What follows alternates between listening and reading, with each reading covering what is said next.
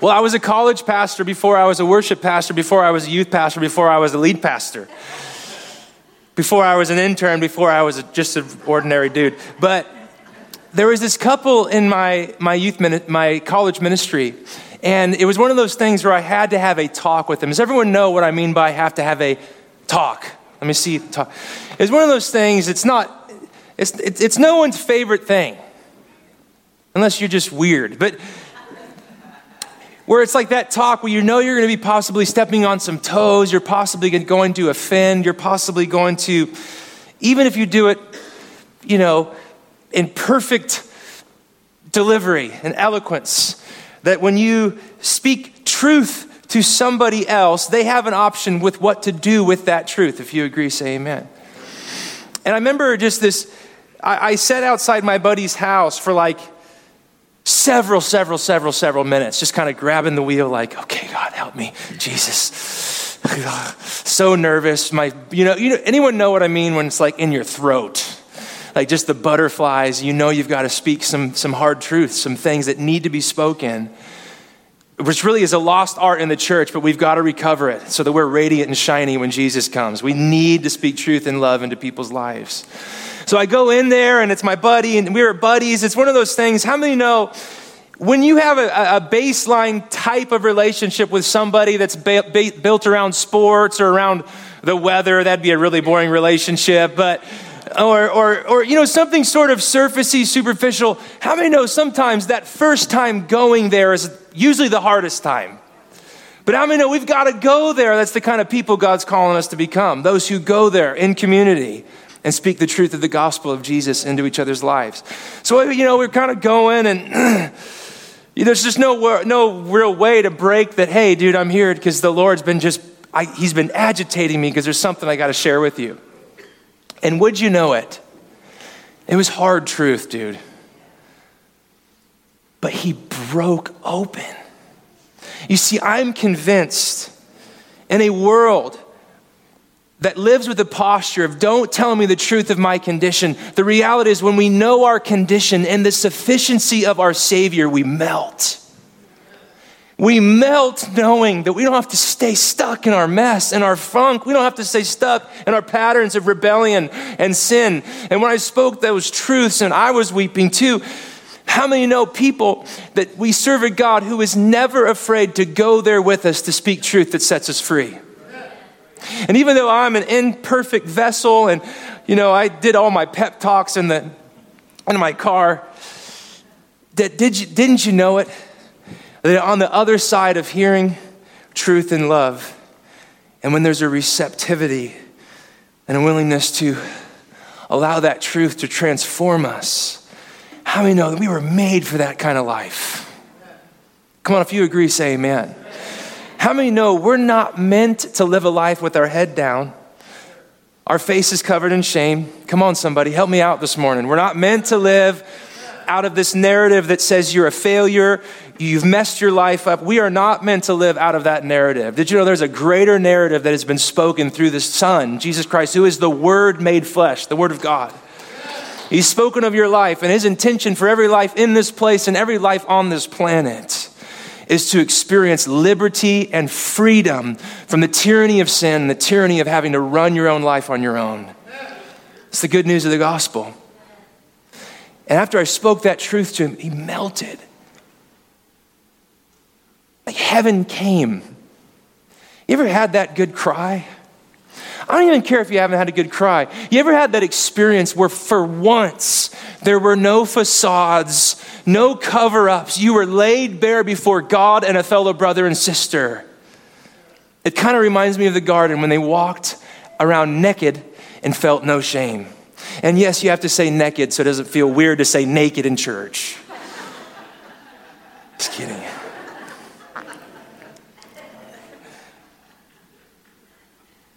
Did you know we serve a God who is unafraid to simultaneously in one sentence describe at length the reality of our nature and the reality of the destruction and the chaos we make when we sin and choose to rule our own world.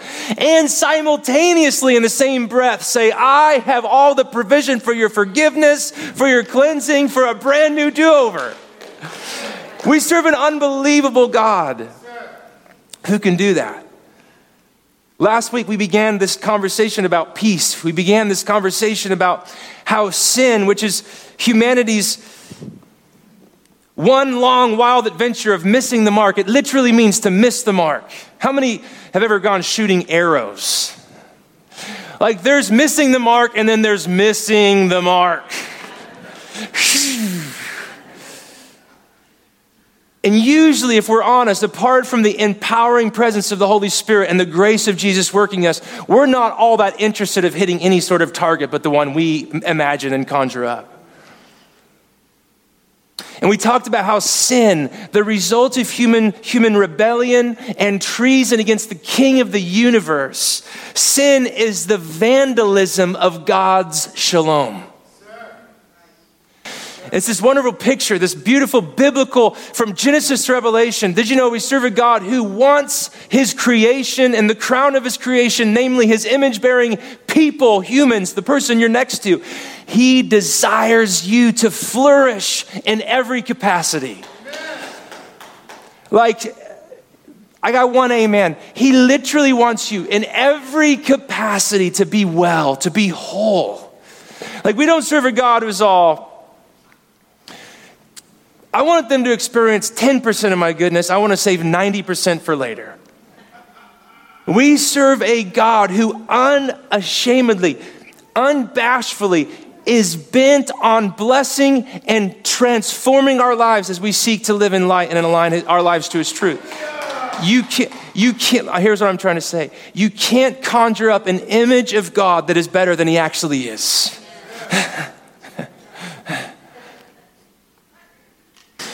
But what happens when we vandalize God's vision of flourishing and wholeness and relational dynamic connection and personal awareness of who he's shaped us and made us to be, and mental clarity and vision for life and hope for the future and passion to live fully for God in the now. The vandalism to this vision of shalom is sin. And there's an amazing psalm that I want us to dance through. Anybody want to dance this morning? There's an amazing psalm that in 3 movements, the psalmist does this. The first 3 verses, he remembers all the times God cleaned up his mess. How many here today remember all the messes God's cleaned up in your life? The second stanza, all the ways they need God to come and clean up their mess again. Come on. Man, you got to be honest with someone today. And then the third stanza, the best. A vision of the covenant that God in Christ was going to come to make to enable us to live out his vision for flourishing. It's the best stanza. Psalm 85. Psalm 85. Is everybody happy? I feel God's pleasure. I was up at 2 a.m. today, not on my own choice. Making sure my daughter's not in here. She got nervous when I called her out the other day. Her sheets were wrinkled or messed up, so there you go. So she came and told us at 2 a.m. Come on, do I got any parents or grandparents in the house? They can mess up your shalom. Come on, somebody. With ruffled sheets. And because my mind never stops racing, when I get up at 2, it's hard to go back to bed. Do I have anybody else who has a hard time going back to bed? But I just declare that prophetic promise of the psalmist. He grants sleep to those he loves. And Lord, I know you love me. Come on, somebody. Psalm 85. We're going to just work our way through this whole psalm, so just breathe with me. I'll take us on a few trails, but we're going to anchor in this text. I need you to, Justin, I need you to change the stage layout so I can see what's going on. If you can take the stage layout. You, Lord, showed favor to your land. You restored the fortunes of Jacob. You forgave the iniquity of your people. You covered all your sins. You set aside all your wrath, and you turned from your fierce anger. What a picture of God. If you missed all of those amazing things that God does, read these with me. 1, 2, 3, go. Showed favor, restored fortunes, forgave iniquity, covered all sins, set aside wrath, turned from fierce anger. Turn to your neighbor and say, that's a good day. Come on. This is who God is, and this is what God does. Let me say that again. This is who God is, and this is what God does. He is the God who shows favor. He's the God who restores, who forgives, who turns from his anger and the wrath that our sins deserve. And in his unbelievable compassion and mercy, he gives us grace instead. When we confess, amen? This is what God does. And what you see here in this passage, it's impossible. Come on, someone say it's impossible. It's impossible to separate the effects of sin spiritually from the effects of sin physically, socially, emotionally, relationally, and every other E. How many know we do a disservice in the church when we just talk about sin as a spiritual issue? It affects every single part of your existence. Praise God, we've got a Savior that's sufficient to put us back together. So, that's a good day to be in church right there. If you agree, say amen. If you counted them, there were 6 positive, in the language the Bible is written, perfect statements. Do you know we serve a perfect God? But then here, look, here's a shift. Here's section 2. Help me out. Look at this. So all those 6 perfects obviously weren't perfect enough for the people of God. Restore us again. Come on, somebody say again. God, our Savior, put away your displeasure toward us. Will you be angry with us forever? Will you prolong your anger through all generations? Will you not, say it with me, revive us again, that your people may rejoice in you? Show us your unfailing love, your covenant love, Lord, and grant us your what? And the psalmist, he remembers God's past activity, which is always a good thing, because how many know he's faithful every time you go back to look? Yeah. And that remembrance led him to a place of petitioning in the reality of the people of God's exile. Does everyone know what I mean by exile? Exile goes 2 ways. Someone say 2 ways. Number 1, you can literally be driven from a land that is yours and taken occupied by a foreign force or empire or ruler or regime. You are exiled from the land that was rightfully yours. Are you tracking with me? Or you can live in the land that is yours, but the oppressors come and live on your street. Are you tracking with me? 2 forms. Clearly, the psalmist is speaking out of this exilic prophetic tradition and season in the life of Israel's pursuit of trying to figure out how to obey the covenant God, Yahweh. And obviously, they're in this place of needing God to break in. And I'm telling you, beloved, we live in a day where we need God to break into our nation and into our city. It's not reading too much into the text that these 3 or 4 verses could become an anchor prayer that you and I can begin to cry out and pray to God for. Restore us. You've already done these things in the past, but here we are again, Lord. We're wallowing in our sin, walking in impurity and idolatry, violence and greed. But here's the 4-fold petition. Look at this. Read them with me. Restore us again. Revive us. Show us your unfailing love. Grant us your salvation. Chad, this is a message about peace. You're right. Salvation and shalom are fun to say, and they're 2 sides to the same coin. When God saves, it looks like shalom, wholeness, well-being worked out in the everyday stuff of life. Come on, how many know he doesn't just want to save your soul? Come on, this thing's got to be working. He wants to save every part of your life. Are you tracking with me? Your relationships, your finances, your body. He wants to save you. God, the psalmist says, will you put away your displeasure? You still need to fix that screen, Justin, if you can. Just make it so I can see, don't have to look back behind me. It'd be awesome. I love you. Will you put away your displeasure? Will you be angry forever?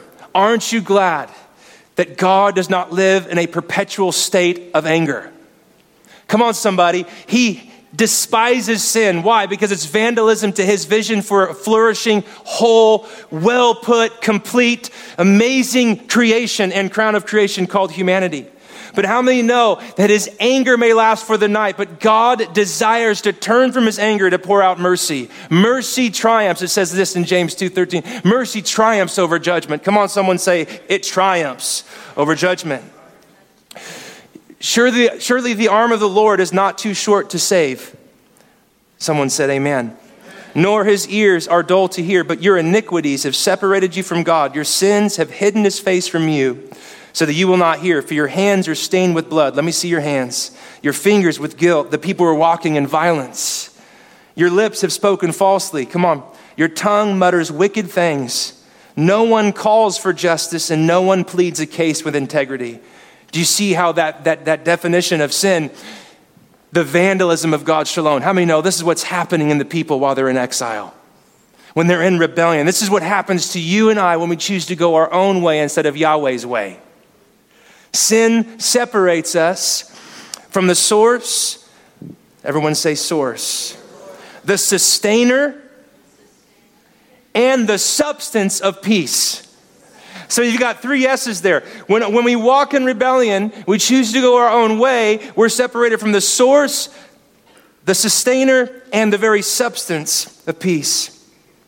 Shalom broken down looks like violence and greed and injustice and lying and accusations. Am I talking to anyone today? No one. It results in what we are seeing in our culture in an unprecedented manner. The seemingly loss of a compass for right and wrong. Come on, turn to your neighbor and say, many people have lost the compass. Where the scales of justice are tipped in favor of the haves, always at the expense of the have-nots. And he goes on to say this. Don't worry, good news is coming. But how many know we've got to hear the truth of our condition apart from God breaking in and changing us? For our offenses are what? And our sins testify against us.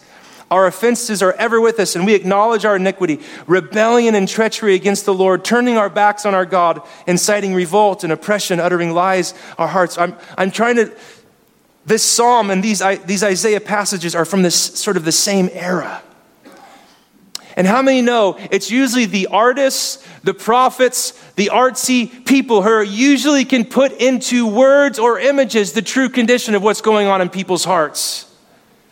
How do you want to know what a culture values throughout history? Look at its art. Listen to the songs that it sings, and particularly its value for human life. Those three things. And Isaiah, the prophet, is saying, God, dude, we're toast. That's the Hebrew word for...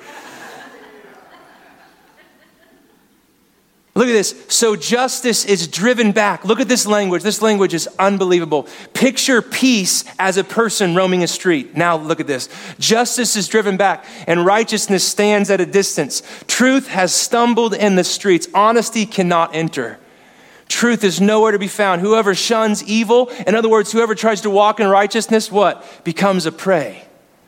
The Lord looked and was displeased that there was no what? Justice. How many know that the three-corded strand to peace, experiencing God's vision for flourishing, is righteousness, justice, and truth? Come on, say those with me. Righteousness, justice, and truth. How many know you can't pick and choose which facets you want of the ways, words, and works of God? He comes as a whole package. Without God and his ways weaved into the fabric of our being and existence together, all we're left with is flattery, empty words, deception, greed, manipulation. Come on, somebody. This is no way to live. Therefore, shalom, peace, is not just a personal, private matter. Did you know that how you live, the lie of the devil is how you live only impacts you? How many have seen that lie bear out that it's a lie? All of us. But here, section number 3 of the psalm. We're closing in. The psalmist, remember, you've saved us, forgiven us, turned from anger. Section 2, we need to be revived again. We're a mess. Come on. Section 3, he gets some wisdom.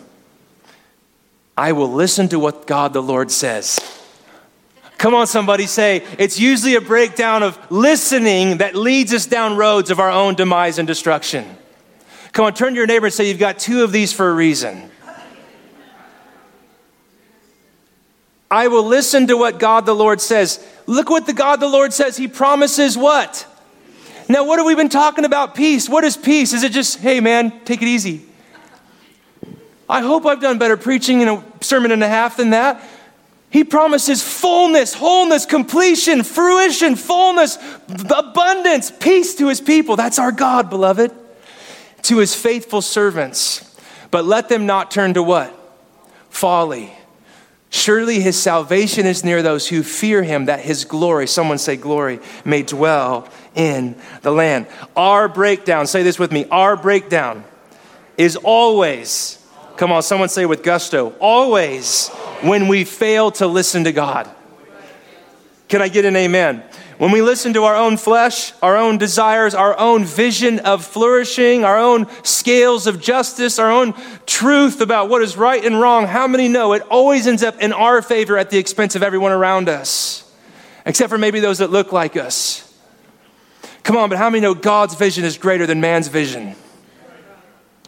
Come on. When we hear God, what is God saying? I love this. This is good right here. What's God saying? Peace. What is God's word over your life right now? If you'll tune in and listen and then get in line with that word that he's speaking over your life. What's God saying right now? Help me out. Peace. Peace. What was the announcement when Jesus was born? Peace. What was the 300 plus prophetic promises that he fulfilled by being born and the time that he was born by a virgin? It was so that his peace would rest on those who would receive his salvation. What was his message over and over to the storms, to the demoniac, to the woman with the issue of blood, to his disciples who were freaked out after his resurrection? What was Jesus' word at every turn? Peace. What do you think God is trying to say? He's trying to say that if you would only listen to me, I will help you straighten out your mess and live a sustained life of wholeness. Come on, somebody. This is a desperate hour for God's people to begin to walk in a kind of peace, in a kind of wholeness and completeness that we don't feel gutted when this happens or this news or that. We can stay in this place, not of cowering down, but a place of arms out, resources shared. We can say, no. I've experienced wholeness. I've got enough because he's enough to go around for everybody in the house. He promises peace. Come on, someone say he promises peace to his people, wellness, wholeness, justice. But here's the problem. Let them not turn to folly. If you're not going to listen, it implies you're listening to another voice, probably either your voice, which isn't all that great, or the voice of the enemy. What is folly? It's another word for what? Foolish. The fool says in his heart, there is no God. Amen? Did you know that how many Christians, this is one of those things, you step on some toes, I'm going to get off the toes, I'm going to heal the toes in the goodness of God, right here. Many of us live as functional atheists, as if there's no God. Or worse yet, we live as if we're God. Come on, am I talking to anybody in the house today? That when you get the news and you go to worry land, did you know that the images you and I create when we're in worry land always are a vision of the present and the future without God in them? That's why it's the definition of worry. Folly is functional atheism. There's so many in our culture that sure, they come right out and say, I don't believe in God, but how many of us live as if the evidence and the fruit of our life is as if there was no God? Come on, somebody. I've been there. I've been there, given into the lies of the enemy. How many have ever given into that lie that you're not? How many you turn to folly, you turn in on yourself instead of keeping a posture of listening to what God is saying? And I forgot, someone help me out. What is God saying? Peace. Peace. Those who live according to the flesh, the source, someone say, the source of folly, right? It's my commentary. Have the mind set on the flesh desires, but those who live in accordance with the Spirit, God, his ways, and their mind set on what the Spirit desires. I look at this amazing conversation. The mind governed, ruling our own little empire of self by the flesh is what? Come on, any way you skin that cat, it will end in death. But the mind, I love this, governed by the Spirit is what? Come on, who wants life and peace today? Can I get an amen? We all want life and peace. But here's the beautiful thing. Life is stinking hard. If you agree, say amen. It's just hard. Following Jesus is hard. Can we have a real conversation today? But how many know the mystery to experiencing life as peace is not a mystery? It's been revealed. Set your mind by responding to the grace of God drawing you. Set your mind on what the Spirit wants, and the result of your life will be life and peace. It will be life and peace. If you're in a state of folly, Paul just comes right out and says, you can't please God. How many have tried to please God without allowing the truth of who he is and what he's saying to transform the reality in which you're living? Until you receive the truth of God's word in your life and you try to please him, you will be like a chicken with your head cut off. Has anyone lived a chicken with your head cut off kind of Christianity besides me? But here's the great promise. You will keep the Hebrew, it's shalom, shalom, as if, the prophet ran out of words. Look at this, guys. You will keep in shalom, shalom, those whose what? Minds are steadfast. Because they what? Come on, if you have kids or grandkids, or you just have knucklehead friends, or normal friends, how do you know someone's heard what you said? Not a trick question. How do I know when my kids heard what I said? When they do what I said. Can I get an amen? Excuse me, is this thing on? How do you know when someone actually heard what you said? How many know it's the same exact with God? When the Bible uses big words like trust and believe and faith, it is not some mental exercise where you agree to some sort of doctrinal statement. It is what he is currently saying, I am buying into with all of my life. I'm going to obey it. I'm going in the direction of his voice. How many of us hear, debate, allow the flesh to kind of kick in, and then before you know it, we are not steadfast, and the peace of God isn't guarding our hearts and our minds in Christ Jesus. We are a mess, and we are being tossed back and forth by the ways of life. But you will keep in shalom, shalom, those whose minds, governed by the Spirit, Paul helps us. Come on, somebody. How many know living in peace and staying in peace is not up to you alone? Because what does this Bible verse say? You will what? Come on, help me. Who's going to keep us in peace, beloved? Come on, turn to your neighbor and say, if God's the one keeping me and all I've got to do is keep in that posture of trust, that's a pretty good equation for success. It's good preaching. I'm having fun. I'm going on 3 hours of sleep, so get over it. Help me out. I'm just buzzing right now in the Lord. It's so fun. I will listen. Here it is. Man, what if this was our posture, friends? Oh my goodness. I will listen to what God the Lord says. Come on, say that with me. I will listen to what God the Lord says. And he promises peace to his people. Oh my goodness. Oh, and there's this little old theological truth. What God speaks, he also creates. Oh my goodness. Let that sink in. Listen to me. What am I saying? I'm saying peace. We serve a God that in his very words, they carry the weight of creative force. If you and I will live a posture of humble submission, because everybody wants to flourish, just nod your head at me. Everyone wants to experience wholeness and wealth, okay. Most of you all do. The rest of you, we got to talk. What God speaks, he also creates. Oh, and by the way, Hebrews 1, 3 through 4, he also sustains by that same word he's speaking. Creates and sustains. That's the God we serve. Come on, someone say, our God is good. Our God is good. I'm going to skip that. It's really good because we're going to get through this. We're almost done with our psalm. Read this with me.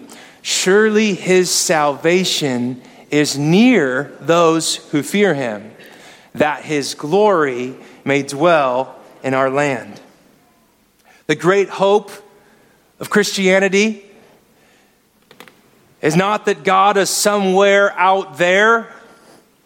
The great hope of Christianity is that in every person who responds to this invitation to salvation, this invitation to peace, that every single person who turns from the rebellion toward God as he enables every step and every choice, it's all by his grace.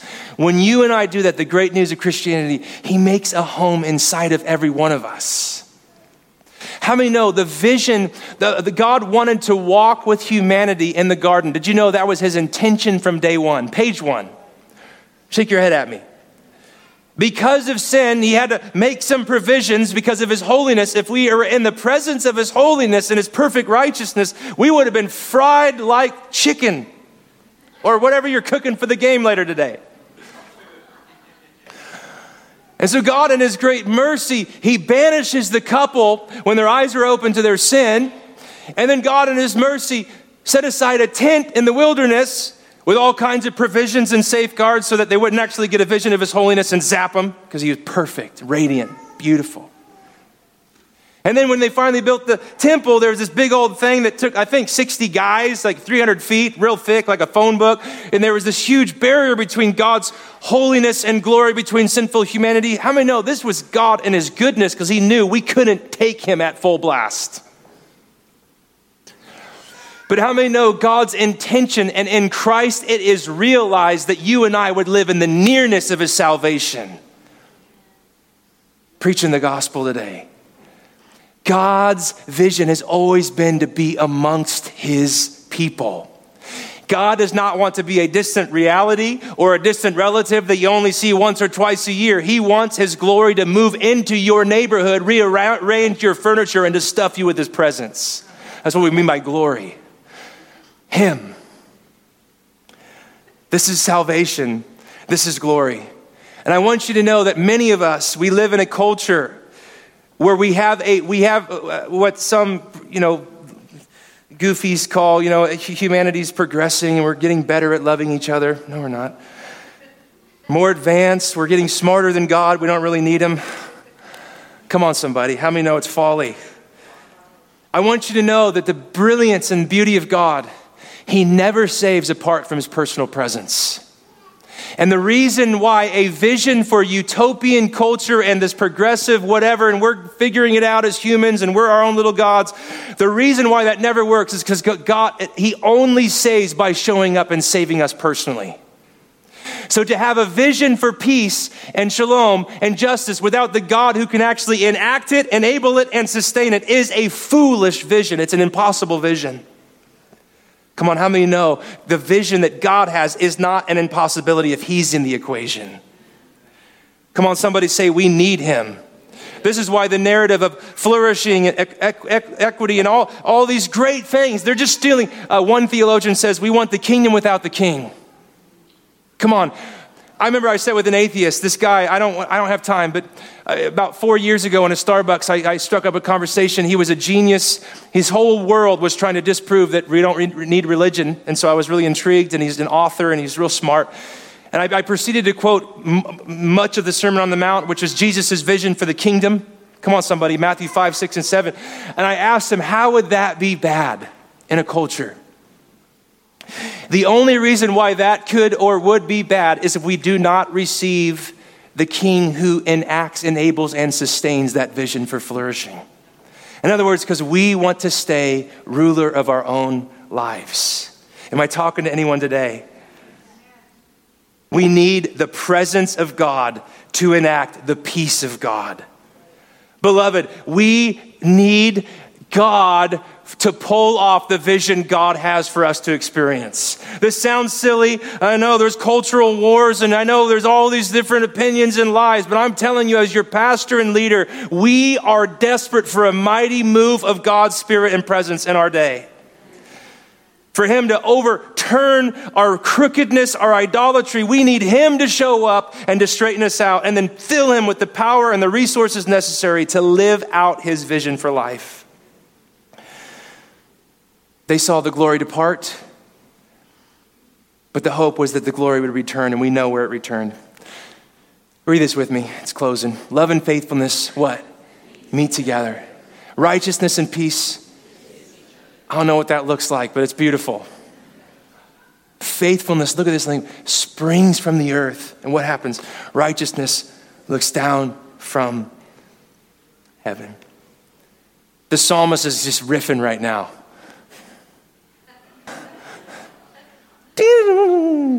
He's just getting caught up in the beauty of God. You know what this language is? It's hard for us sometimes if you're not an artsy-fartsy like me. This is garden language. This is heaven and earth fused. Do you see this? This is God's space, our space overlap, where you can't tell where our domain begins or ends and his. This is God's vision for peace. Whew. Who was the heaven and earth person? Jesus. He's called the door, the gate. He's called the way. Amen? Jesus is the overlap. Whoa. Jesus is the only one who lived perfect loyalty, perfect love, perfect righteousness and peace. That's why his life is so compelling and we're still talking about him forever. Because he is the one in and through whom this passage, this beautiful, look at this beautiful picture. It's like love and faithfulness. Oh, it's good to meet you. What's your name? Faithfulness. Oh, I'm love. Did you know what? God can actually make your love faithful, not just flippant. That's the beauty of the new covenant. That was the hope. I can give you too many passages, was that God in Christ would enable us to love him faithfully. We wouldn't be like that squirrel, that character in Up. Oh, squirrel, right? Squirrel. Anyone? No? Come on, how many's love is like that? I love you, God. You're amazing. Oh, squirrel. I love you. Am I talking to anybody? Anyone seen all those DreamWorks movies? I mean, I've seen them. Okay, so. Does anyone know what I'm talking about that movie reference? Thank you, for the love of Pete. Help me, I'm drowning. But the vision that God has, the vision of shalom, the way he's going to transform is when love and faithfulness meet. Hey, it's nice to meet you. I'm faithfulness. I'm love. We were always meant to be together. Righteousness, the character, the conduct, the life that God commands and demands and enables, and peace, shalom, they kiss. Faithfulness springs up, righteousness looks down. Guys, this is what God wants to do in our church, in our city, in our families, in our marriages, in our friendships. He wants us to live at the intersection in Christ where heaven's agenda and the earth's are in harmony. If you don't believe me, why did he tell us when he could have told us how to pray anyway, but central was what? Your kingdom come, your will be on where? Someday out there, like 800 years from now, 5 billion. Where? Come on, somebody. On earth. This is God's vision for shalom, the overlap of heaven and earth, fused together in the person of Jesus. We all know. Oh, I like that. That was a clever line, I thought. The marriage of heaven and earth produces the offspring of. You see that language? That's, I think, what the psalmist is getting at. It's all big, beautiful, metaphor language. But how many want the offspring of peace in your life? Come on. All of us do. When God saw that there was no one, when he saw that there was no one to intervene, he stepped into history in his son. He achieved, Isaiah 56:19, salvation by his own arm. When God, throughout the ages, looked down from heaven for someone who would embody that beautiful embrace of peace and righteousness, kissing and love and faithfulness meeting, when God looked throughout the ages, he knew that there would only be one who would be able to stand on that street with perfect integrity, never betraying his own ideals and ideas of what flourishing looks like. And when God saw his son, and his son intervened and stood in that place of faithful love, of righteousness and peace, embracing, when he enacted and lived out God's full and perfect vision of what it means to flourish as an image bearer of God himself, That the only one who didn't deserve death took on death so that death would no longer have free reign to destroy and vandalize God's vision for flourishing. I say it like this. Come on, somebody. Shalom stepped in, and his name is Jesus Christ. I'm done. That's good. I'm happy. The only faithful one is King Jesus. The only sinless, spotless. The only one to walk in total peace, righteousness, faithfulness to God and his ways becomes the only means through which justice, righteousness, and peace can come to bear in our world. Jesus has become the sole source of our salvation. And by salvation, I'm including all of the beautiful words of peace. You cannot have the life Jesus displayed and died to make a reality apart from Jesus being in the middle of your life, transforming you and enabling you to live out his vision of peace. And then the psalmist ends. I mean, it doesn't end that bad. The Lord will indeed give what is what? And our land will what?